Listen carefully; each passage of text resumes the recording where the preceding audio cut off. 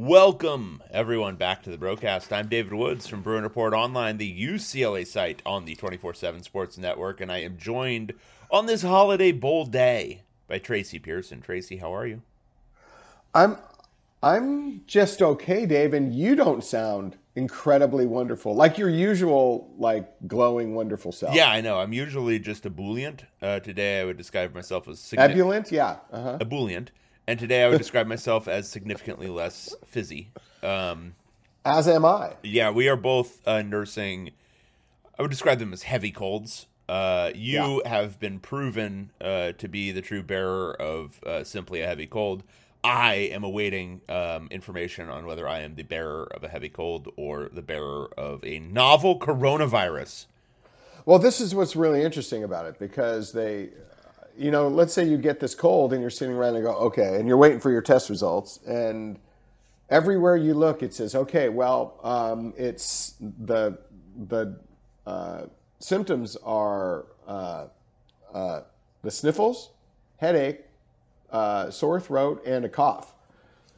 Yeah, those are all the symptoms of a cold too. Those are all the symptoms of life. As a father of an 8 and a 5-year-old. And missing and you lose the sense of taste. Well, I mean, doesn't everyone when they get a sniffles and stuffed up nose lose their sense of taste usually? So yeah, there's no way to determine from the symptoms really what you have. No, and there's no way to determine it otherwise because nobody has any tests available. Walgreens' website was down yesterday, like just down. Yeah. Couldn't even look up anything.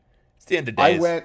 I had to go stand in line and out in the cold on Christmas Eve day, and there were a lot of disgruntled people in line. And I have to admit, the site was not run very efficiently. It was kind of a cluster shit show. Kind of a mess.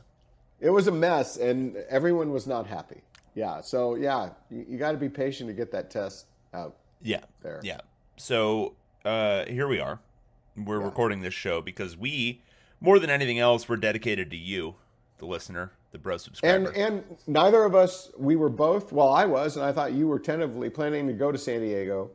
Yeah, there was a thought. There was a thought. But then we just had there's no way I'm going to sit in the press box and get off one of those big hacking cough vents and just scare the crap out of everyone. Though it would be kind of funny. I think if Brian Doan were still on the beat, I would probably consider it.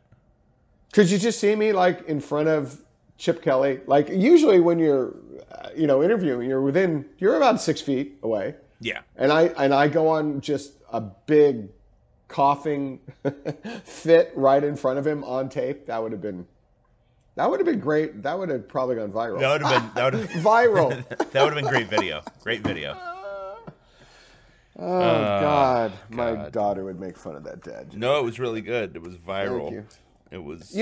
I've told you this. She can do dad jokes and it's funny. I do puns and stuff, and she just you do puns and people want to die, which is I think the only way that a pun actually works. Yeah, and I don't do them anymore because she's made fun of me so much. So I don't do. Well, them. that's just not having pure dad armor right there. Oh God, yeah, you're at the beginning of the curve, dude. Wait. So this is almost sadistic because it's my 5-year-old I do it to, but she will say I'm thirsty, and like I honestly don't know what's wrong with me, but like half the time I'll respond with "Hi, thirsty, I'm dad." Oh wow. Yeah, to the point where I'm she picturing you in Bermuda shorts. Oh my God. White socks up really high. And I'm like, why am I doing this? This isn't acceptable. This is unacceptable behavior. But I can't stop. I just can't do it. Can't stop. They bring it out in you. Yeah. Like I never made dad jokes before I was a dad. What the hell? I think it's like the very, very, very low level resistant to like, oh, God, this person's I'm very responsible for this person. Let me just make fun of them a little. Yeah. I guess I don't know. There's something to delve lot into. Going hey, on. We're 5 minutes into the show. We haven't talked about UCLA. Yeah, we gotta always give 5 minutes. I think. Yeah, That's 5 minutes of right. material. We're working it out. Okay, Holiday Bowl, Dave. You are the guy. You know everything about North Carolina State. Yeah, here's how many games of North Carolina State I've watched. That's how many. Yeah. The headline here, obviously, and we'll lead with that. You wrote a preview. A beautiful and since preview. then, UCLA's players are dropping like flies. Quantrez Knight, its most productive defensive player, is out. We knew what Tito Agbanya was. Chip Kelly said he was out with an injury. Tyler Manoa there has been announcements that he's out. Antonio Mafi did not make the trip, according to his father on Twitter. And then just yesterday, the freshman defensive tackle who was going to step in for Tito Agbanya, Jay Toia, said, "Good luck to my brothers down there in San Diego." And then Ethan Fernia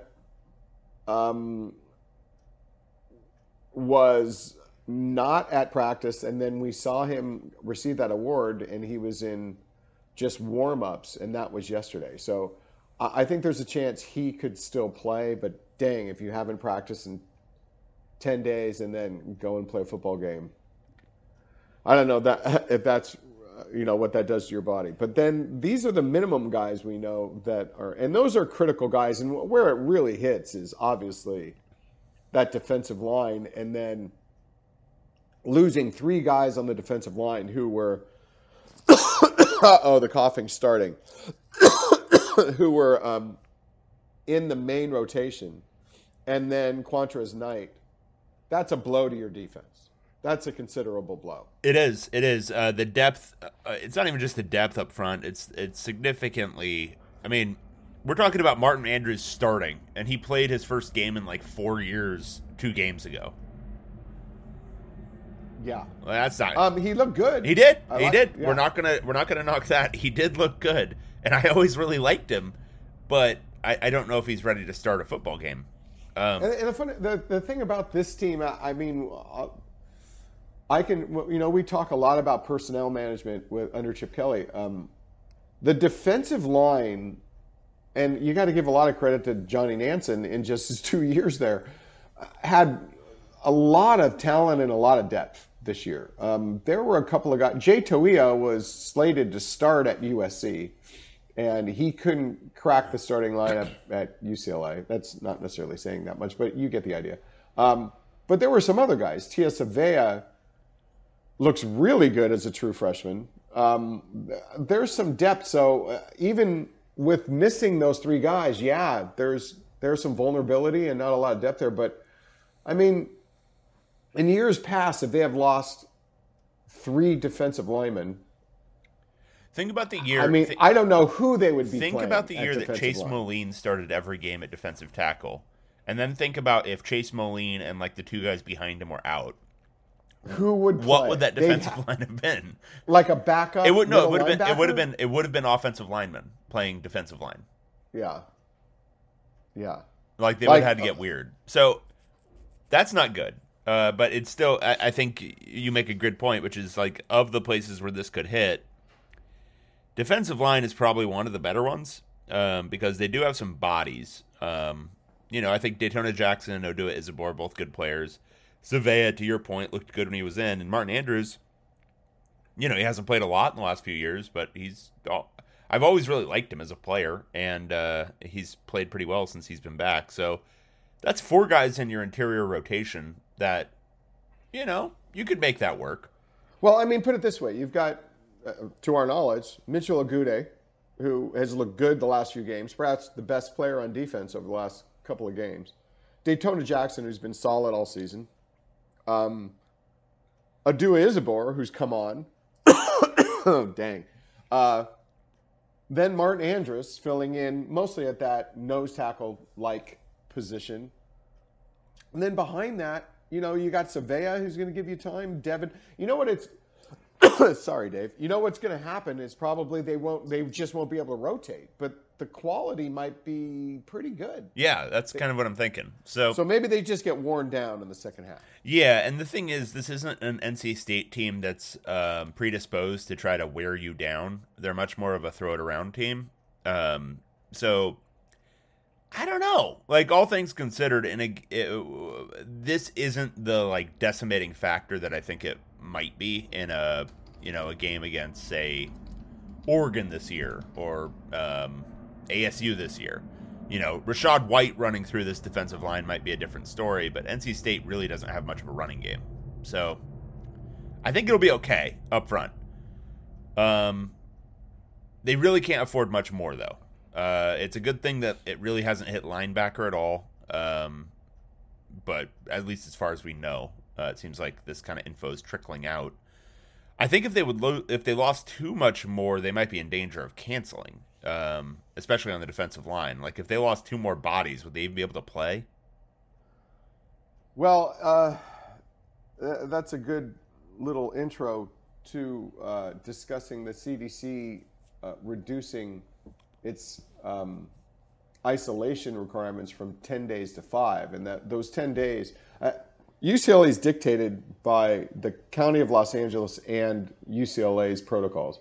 But I would think, I don't know. I shouldn't comment. I don't know how quickly the CDC's changing that guideline trickles down to the County of LA and UCLA. But you would think it might trickle down fairly quickly. And that might change who they would get back. That's an interesting concept. Yeah, it would be interesting. It depends on how quickly that gets implemented for you. Dave, I'm going to go off and cough for like 3 minutes. You handle this for a while. All right, yeah, you go cough. Okay, bye. Go cough your brains loose. It'll be interesting to see if the CDC handles that any differently, or if UCLA handles it any differently immediately based on the CDC changing their guidelines.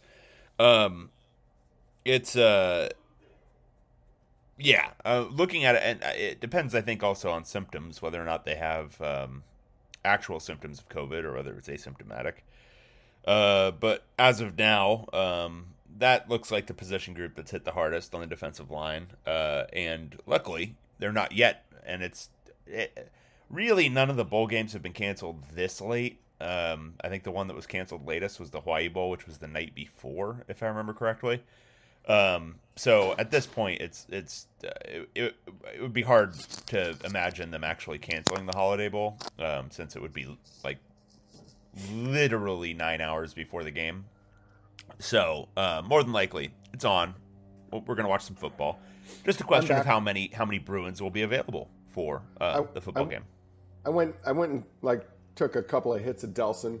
I love it. I must be a couple of days behind you in our super cold because I haven't yet hit the uncontrollable coughing when I try to talk too much. I'm just in the I sound like shit. Like I just. This is actually my first decent day, and this is day 5. Damn.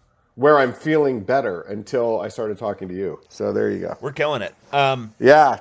Damn. All right, so this is a way to do a podcast. I was telling the listeners out there that I don't think the Holiday Bowl is going to be canceled because they wouldn't wait till this long. Couldn't. Yeah, no way. So it's probably on, and I think it's going to be. Here's the thing: throw all the COVID stuff out, and I think we just said basically the defensive line thing. It's not good. It's not going to be great. It's not a deal breaker for UCLA winning this game because it's not. NC State's not the kind of offense to really make that a disaster. This should be a really fun game. Like it should be a really good game. Because you've got NC State, they have an elite defense, really, really good. And you got UCLA, which has an elite offense. I think the way NC State is predisposed offensively makes it a tough matchup for UCLA's defense. They do throw the ball around a lot. They've got a lot of receivers who are good, which is just not a good recipe for success against the secondary. It's going to require UCLA's offense, which is elite, to be more elite than NC State's defense, which is elite, which I think is going to be a lot of fun to watch. Like how Chip Kelly schemes on that side of the ball to make them, basically operate at their we're beaten up on a patsy level against a really, really good defense is going to be really interesting and fun. I'm having kind of flashbacks. Tell me if this sounds familiar. Holiday Bowl. Ex-NFL coach as UCLA's coach. The present coach kind of has had a little bit of a rep for not necessarily taking certain games seriously, let's say, like prioritizing winning. and maybe not prioritizing this game necessarily as being that important, and that facing a team that is very serious about winning this bowl game. You know what I'm saying? You know where I'm going with this? Yeah, so they're going to get blown out like Baylor. Damn, don't you? No, okay. So here's the thing. When was the last time anybody here watched UCLA win a bowl game in California? Feels like another lifetime. Like seriously, when was it? Where's Brandon when you need him? You can't ask me those. So they haven't won. They haven't won in the Bay Area in forever. Like that Foster Farms thing, no, and they haven't won. I think the last two they won were both in Texas. Here, I'm pulling this up because I need some clarity here from the good old people at Sports Reference. All right, they won the Alamo Bowl, they won the Sun Bowl, they won the Eagle Bank Bowl, they won the Sun Bowl, they won the Vegas. God, remember Bowl. That Eagle Bank Bowl? They won the Cotton Bowl, they won the Sun Bowl, they won the Cotton Bowl, Aloha Bowl, Freedom Bowl. Where was the Freedom Bowl? Should have been in Philadelphia. Okay. The last bowl game UCLA won in California was 1985, the year of my birth, and it was the Rose Bowl. Wow. That's a great point. No one's brought this up. You're good at this. I'm bringing it today. But we've watched this game a lot. So, look, I'm talking it up, and I think it's going to be fun. But the same sort of deal, and Chip Kelly's kind of proven this one wrong, but the same sort of deal as the post-USC hangover. The nothing bowl game in California really does not drive much interest for, I think, the UCLA players or the coaching staff. Projecting the least attended Holiday Bowl of all time, and not by a small margin. Are you ready? Are you ready for another one? Dave Doran. Yeah. Where was he born, Tracy? Oh, no. He was born in San Diego? Born in San Diego, California. He's coming home. He's coming home. So you mean half of those 30,000 people are they're going to be Doran family members? Yeah. No, sorry. There's just a lot of soft factors here that are not playing in UCLA's favor. That's a way to put it. Yeah. I don't know. Those might be hard factors at this point.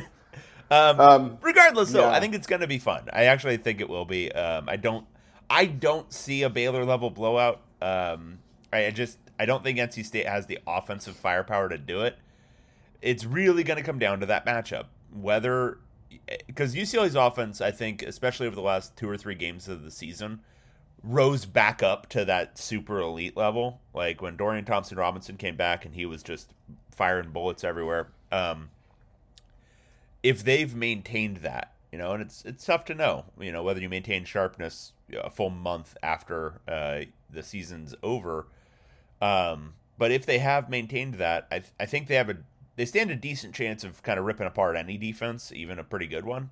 But if they're a hair off, if they're a little bit rusty, then I think it's going to be tough because I think NC State they're not a great offense, but they fit into the piece of UCLA's defense that really isn't very good at all. Okay, let's do this. Since this is going to be old information within a number of hours, let's talk more evergreen stuff. Evergreen. Yeah. I wrote a piece, my brain's a fog, I think it was last week, that talked about what it would take to create kind of a good mood among UCLA fans in the offseason. One criteria was winning this game. So we've already got that. I mean, there's a real possibility they win this game. And then I obviously, Chip Kelly and UCLA, this is a scenario of Chip Kelly returning to UCLA, what would have to engender some good feelings. You would think he'd have to sign a contract. That would kind of be critical. And then make a change at defensive coordinator. I don't see, again, sorry. You're right. The more I talk, I'm going to just sit and listen to you, Dave. I'm dropping pearls here. Yeah, you are. I haven't heard. Nothing's changed. Let's put it that way. Since what I've reported, I don't know, 2 weeks ago. In the meantime, Chip Kelly has hired 2 defensive coaches for next season. It would be, first, really, really strange and out there if he signed these guys and then he moved on himself. It would also be very strange if he were signing coaches and the defensive coordinator was not within the program at this moment. That would be very unconventional. I mean, it could happen, but unconventional. So the possibilities are Chip Kelly stays, very likely, given the indications of what we have. Azanaro stays, everyone's best guess. Or the other scenario is that Clancy Pendergast is elevated to defensive coordinator. Pendergast worked is familiar with the guys that have been hired at defensive line and outside linebacker. So it kind of, all the pieces fit. I don't know how that's going to go over. Would it placate some Chip naysayers that they got rid of Azanaro and hired Pendergast, do you think? Or will that just fuel all the animosity throughout the offseason? I think, look, I think making any kind of change at defensive coordinator is going to placate some people, but I don't think that's going to placate the majority of people who are firmly anti-Chip Kelly right now. Frankly, I don't think even firing Azanaro completely placates everyone. Because it's been 4 years. Yeah. But I think a change needs to be made. I think doing it with, and I think you're right, like just reading the tea leaves, if you were going to be hiring a new defensive coordinator, you would usually want to give that person some, I don't know, leeway in building their own staff. So unless that person is already like behind the scenes hired, which seems unlikely, it's gonna more than likely be Azanaro or Pendergast, who has that role, which is not great, I think, in either respect. I think Pendergast's best days are behind him, pretty clearly, from his latter years at USC, and Azanaro may or may not have ever had best days. But they're certainly not here right now. In your opinion, did you ever respect Pendergast as a defensive coordinator? Yeah, when he first started at USC, I thought he was really good. Okay. But I think he kind of didn't adjust to the changing in offenses very well. I think like a lot of the RPO stuff seemed to start to really bother his defenses. I don't think here's what I'll say. He's not a joke defensive coordinator like Azanaro is. Like, I think it's going to be, if he's the defensive coordinator, I think it'll be more competent. I just think he's one of those guys who just maybe doesn't have the tool set to deal with kind of the way offenses have changed in the last, I don't know, decade or so. Right. So anyway, I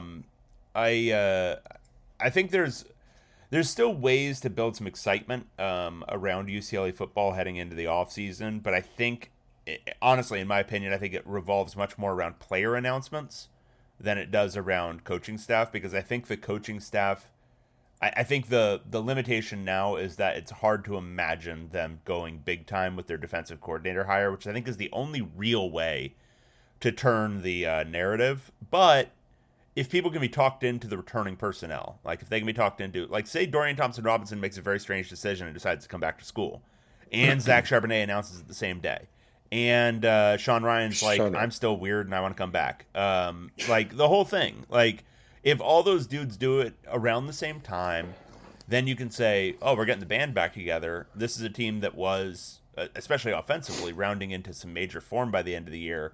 They're going to be a lot of fun to watch next year. I think that maybe gets people more excited, because I don't think there's much excitement about the, quote, direction of the program right now, but there could be excitement about, quote, next season right now. Get it. I get you. So, I mean, then what's the likelihood? I mean, I haven't heard anything about Dorian Thompson-Robinson returning. I mean, there's these rando things on the internet. Yeah, he's doing a bunch of like flirtatious Instagram posts and stuff. Who knows what they actually mean? Dillon Gabriel is not coming to UCLA if DTR returns. No, but it's that simple. No, but I guess I could see Dorian deciding, like, I don't know, that he doesn't want to be the guy who's just like somebody's taking a flyer on him in the NFL draft. He wants to be a guy who's going to be thought of as one of the top 3 or 4 quarterbacks in the draft. And frankly, given how he finished this year, I don't think it's outlandish to think that he could get to that level with another year of school. You know what's interesting too? I've been just seeing random stories about the top 25 quarterbacks.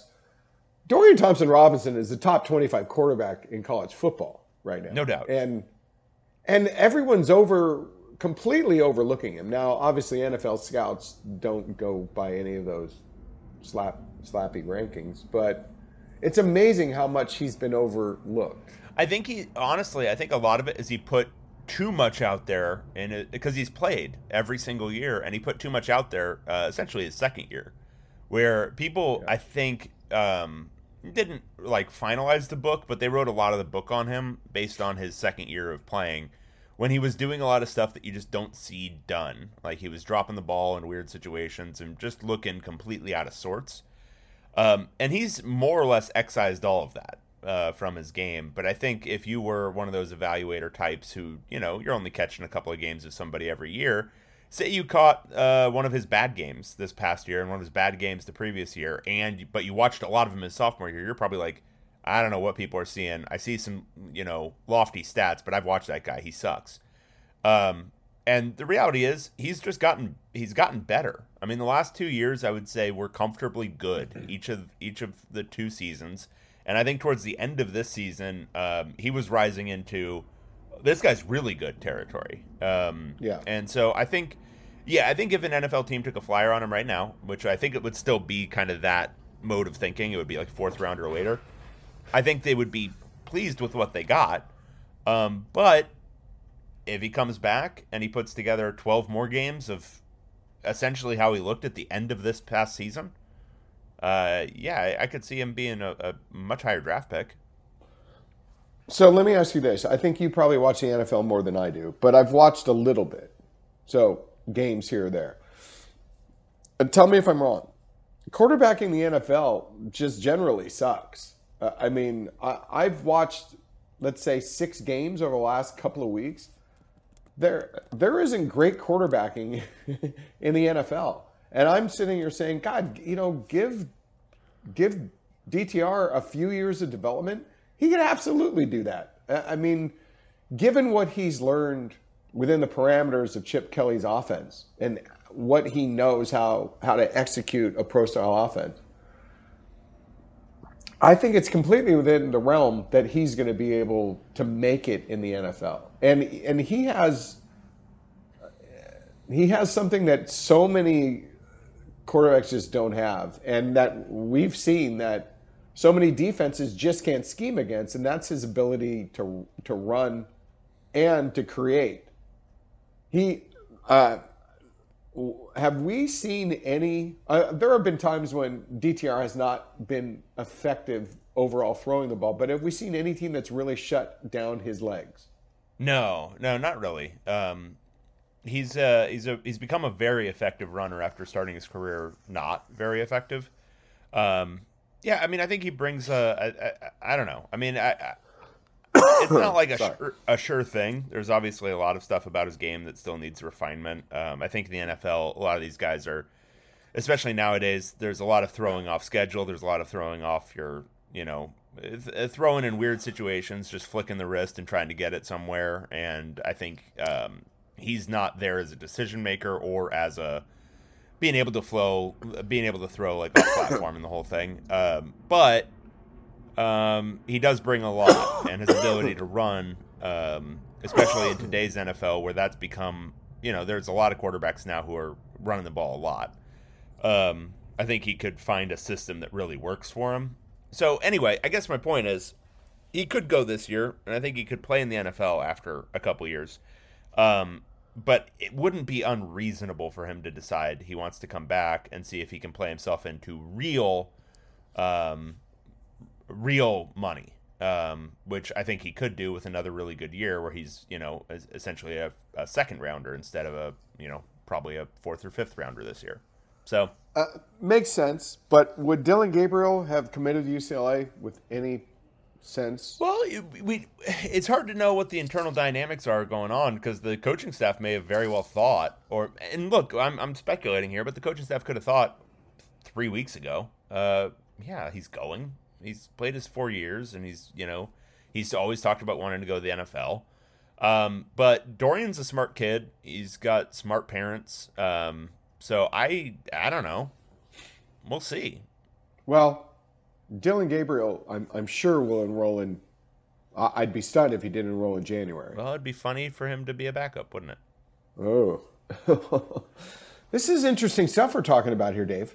Yeah, I'm just speculating based off of a somewhat opaque Instagram post. Yeah, and see, this is the thing. We'll readily admit we don't have information into Dorian Thompson-Robinson's decision, at least recently.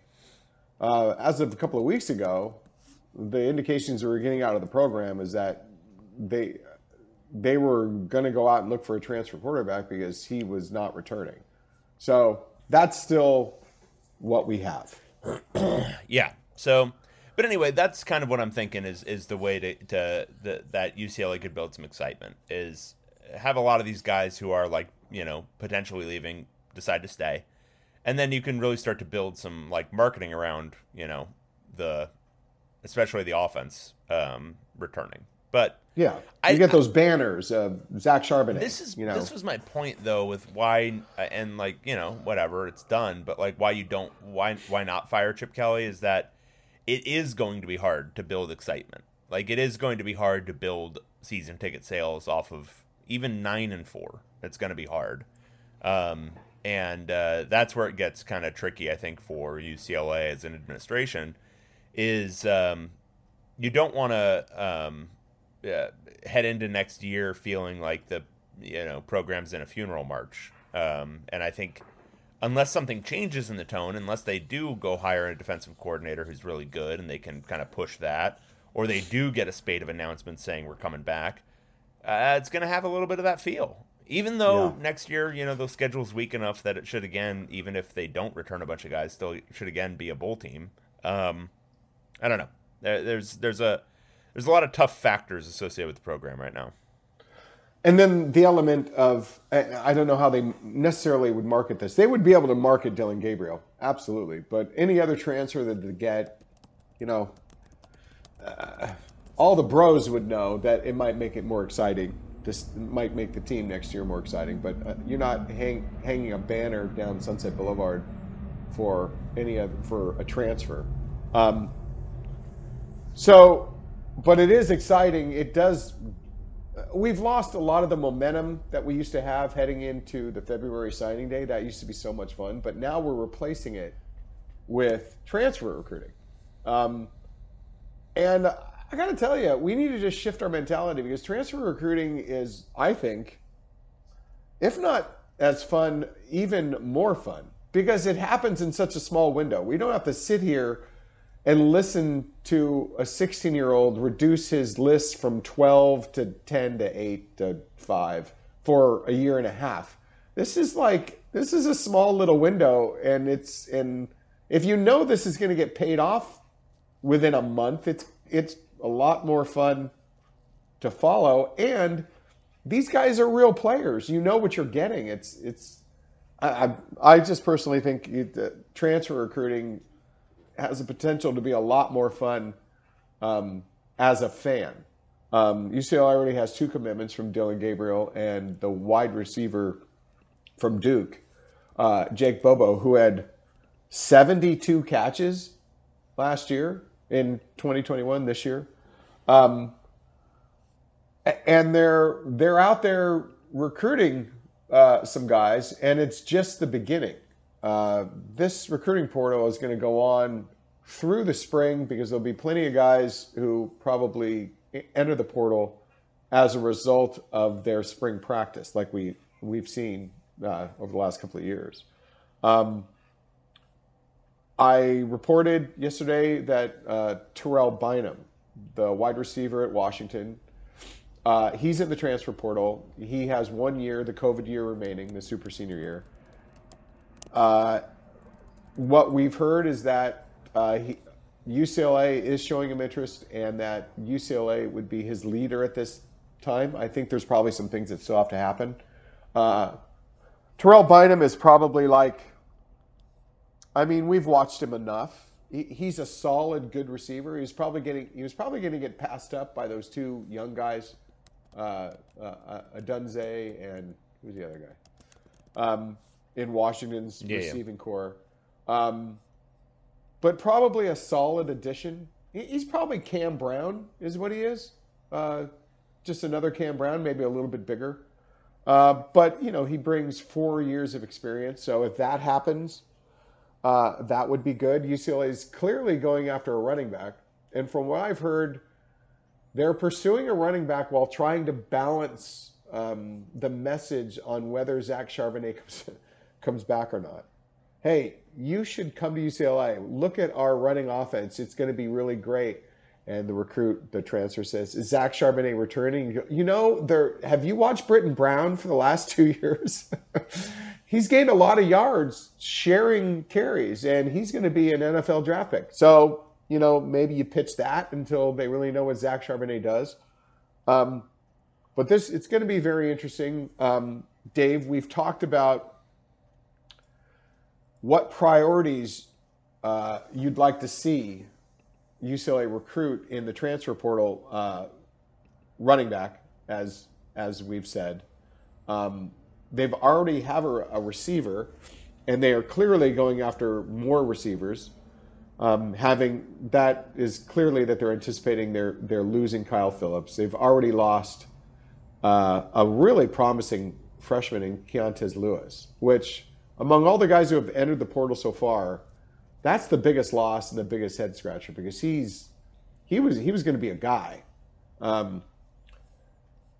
Offensive tackle, given the question mark with Sean Ryan and Alec Anderson if they go, the last I've heard was that it was probably more likely that Alec Anderson leaves the program than Sean Ryan.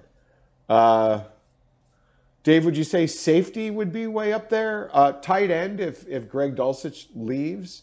I'm always thinking they need to improve their inside linebacker play. Middle linebacker would be a huge thing for me. You always need a good cornerback. I mean, they'll have Jay Shaw, Kirkwood, probably Mo Osler. I'm about ready to cornerback. I'm about ready to climb onto a bell tower to start shouting about a pass rusher. Yeah, and then definitely the rush end, obviously. We're talking 8 to 10 transfers. So you get 8 to 10 transfers, it really transforms your personnel. Yeah, it does. I love the pitch, Tracy. I love the pitch for people to care about the transfer portal. I think it was compelling. I think it was good. I liked it. I thought you brought it. I thought it was. That's sincere. I know, really, and it was convincing. True. And what you're saying right now, it's convincing. Thank you. I agree with you. I think they have the ability to kind of upgrade at some spots here. I still think the major priority defensively, all of the other stuff being equal, they need anybody. Cloned Bruce Davis, cloned Justin Hickman, cloned Takkarist McKinley, whatever. You need somebody. Anthony Barr would be. Anthony Barr would be great. Clone him, or just bring him back. I mean, they got his family. They've got part of his DNA at kicker, right? Can't they just go over to the cloning part? Right. At It's UCLA. Don't they already have like a Jurassic Park lab going on? They do, actually. There is cloning going on at UCLA, by the way. Come on. Okay, keep going. So I guess my point is, you just get one of those 6'4" dudes who can rush the passer. Just do that, please. If you did that, guess what? a whole lot of defensive issues would get fixed overnight. Overnight. You'd be like, wow, this secondary is a lot better. You know why it looks a lot better? Because they're sacking the quarterback without sending 6. It's really cool. It's this newfangled idea where you get a really athletic dude on the edge and he just beats the offensive tackle. Like, I don't know, 8 times a game. Do that. That's it. Just do that. Hey, and if you can do it twice, get 2 of them, so there's one on one end and one on the other, then you've really got something going. It's interesting to see how UCLA recruits and then what we hear out of the program. And I mean, a lot of times we agree with their, targets and their priorities. And then other times we just don't agree over the years. And like with this program, I kind of baited you into that. I was wondering when you were going to cut me off and say at the top of the list was a rush end. I'm sick. It was slower. Yeah, but I'm also trying to bait UCLA into it because I don't know if they I think they recognize, obviously, they could really use a pass rusher. But I don't think they really particularly see the lack, what the hole that they've had in the defense without it and how it would transform their defense. I think they know as football coaches what that would do. But they don't recognize within their own personnel. You know what the stupid thing is, Tracy? Is that as much as I was like naysaying the whole strategy from the beginning about big people beat up little people, all that crap. Wait, what voice was that? I don't know. Who was that supposed to be? Who knows? I think it was Chip Kelly, but I can't do a New England accent. Who knows? I convinced myself that, okay, they just get a bunch of these 6'4", 235-pound guys, they're going to at least be able to develop some defensive ends who can rush the passer. Like, they're going to at least be able to do that. Because all these guys are in the right size, realm of, like, the elite defensive ends that we've seen over the years. And not one. Not a single one. Yeah. Yeah, and they've tried. There have been some guys that they thought they were really going to develop. Lucier South, if you remember from a few years ago, they thought he was going to be the guy. I remember during spring practice, they had Jason Kafusi just doing one-on-one work with him, just teaching him all of these moves, all of this pass rush stuff. Never came to fruition.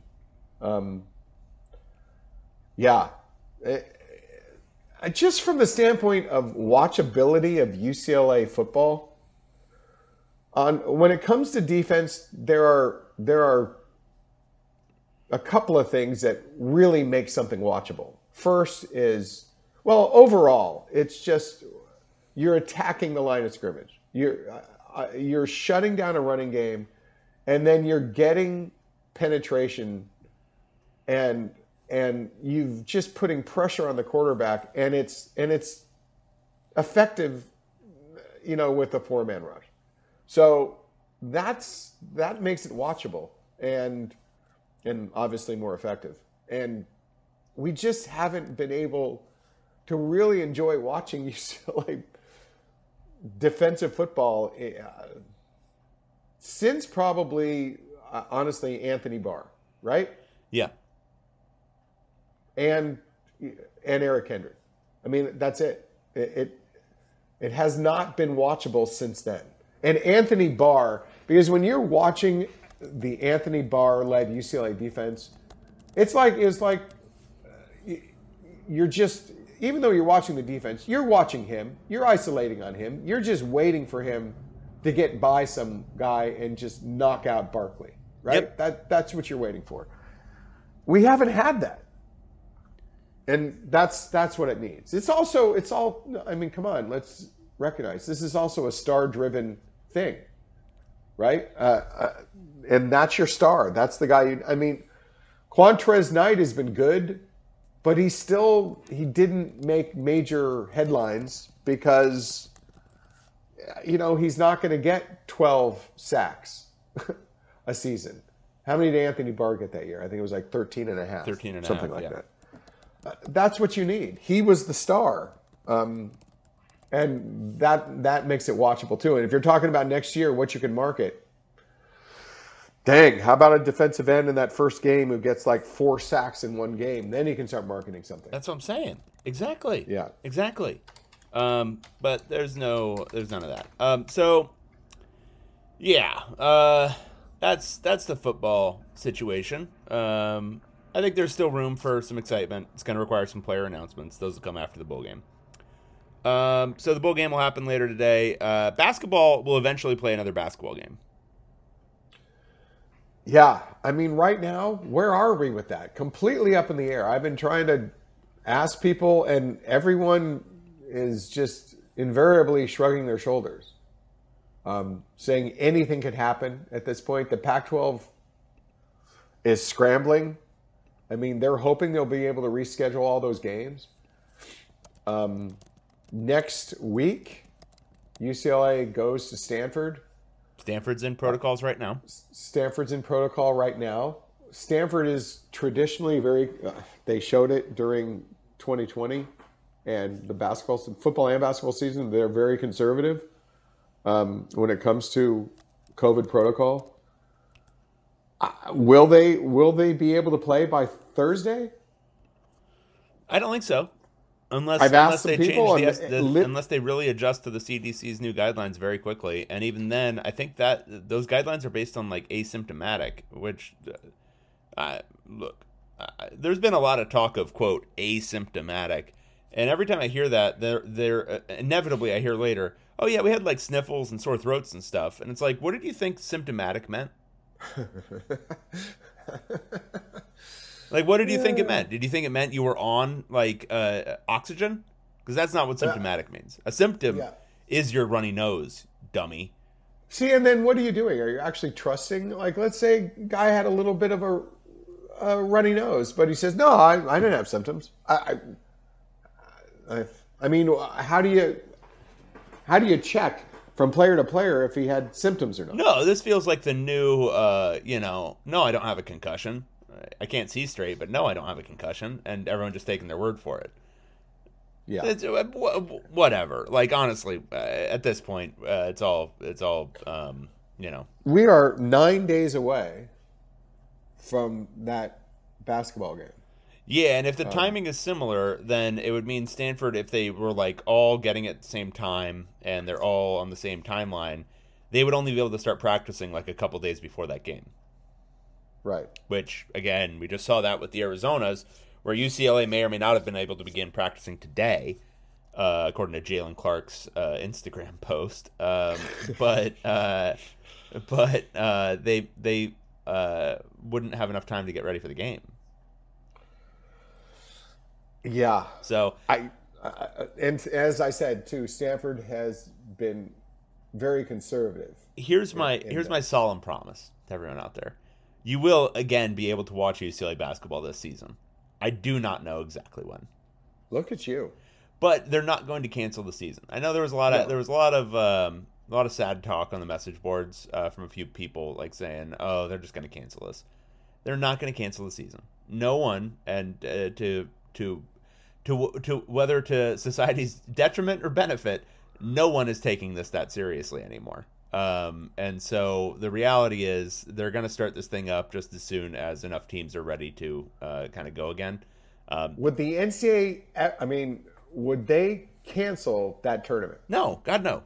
There is no way. How many billions is that worth? Nothing stops this train. Yeah, there's no way. And there's no way that the leagues are going to go for it again. There was too much backlash last time they tried to cancel football season. They're not going to do it again. And reality for this variant is that more than likely, like all of the other waves before it, there will be a downside to the wave, and that'll come within a few weeks. And at that point, it's going to be game on, even if everything up to that point is a absolute mess. Have we heard anything about the Cal basketball team? No, but Cal has been the most interesting of all the municipalities in dealing with this. So who knows? Yeah, Cal may cancel their season, and who would care? I could see maybe the Stanford game getting postponed, but UCLA's coming out of protocol, so they should be, good to go and prepared. And if Cal doesn't have anything, maybe that's how it happens next weekend. Yeah. But I think UCLA is going to be good to go probably by next week. They will. I would guess they're probably going to be back to practicing sometime this week if they all more or less got exposed at the same time, which was now 2 weeks ago. So the timing's right, makes sense. And if there's a team that you would think would be able to hit the ground running more than others, it would be a veteran-laden team like UCLA that compared to others that there are so many teams out there that were still trying to fit their pieces together. Coming out of the transfer portal with 8 or 9 new players, not really even knowing who plays what role, you would think UCLA would be able a little bit more nimble on its feet, on landing on its feet and being able to play. And then you'd have Cody Riley's got to be just dying. That's what I'm saying. It's like I'll throw out a little disgusting speculation that maybe will rub certain people very wrong, but this might actually work out to UCLA's benefit in some ways because they're going to have a much more healthy and able to play Cody Riley for whenever this Arizona game gets rescheduled than they were probably going to have in whatever his second game back on December 30th. So that might actually work out to UCLA's benefit in the narrow context of winning the basketball game. So we'll see. We'll see when that gets rescheduled. I'm interested to see when they try to fit these in. The Arizona games are going to be a requirement to reschedule. The Pac-12 is not going to accept. We tried and we just couldn't make it work. No, they're going to force that to happen because the 3 best teams need to play each other as much as possible. Stanford Cal? Stanford Cal, I'm not convinced actually that Stanford and Cal basketball exist. So I don't know that the figment of our collective imagination that is the Bay Area road trip, I don't know that needs to be rescheduled. Yeah. Okay. Well, have we ruined our voices enough today? I'm finally to the point where I can actually talk, but yeah, let's end this. Yeah. Because I could get hit by it at any moment. And then it would just be game over. So, all right, well, everyone, enjoy the Holiday Bowl this evening. I'm giving you a 93% lock guarantee that it's going to happen. And then hopefully we get to watch some UCLA basketball here pretty soon in the new year. But for Tracy Pearson, I'm David Woods, Bruin Report Online, the UCLA site on the 24/7 Sports Network, and we will talk to you again next time. Everyone stay safe out there.